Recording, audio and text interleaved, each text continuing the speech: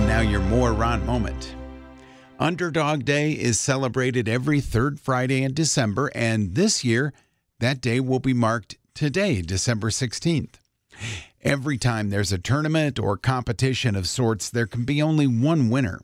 The phrase underdog is commonly used in these contests to describe someone or some team that is not expected to win.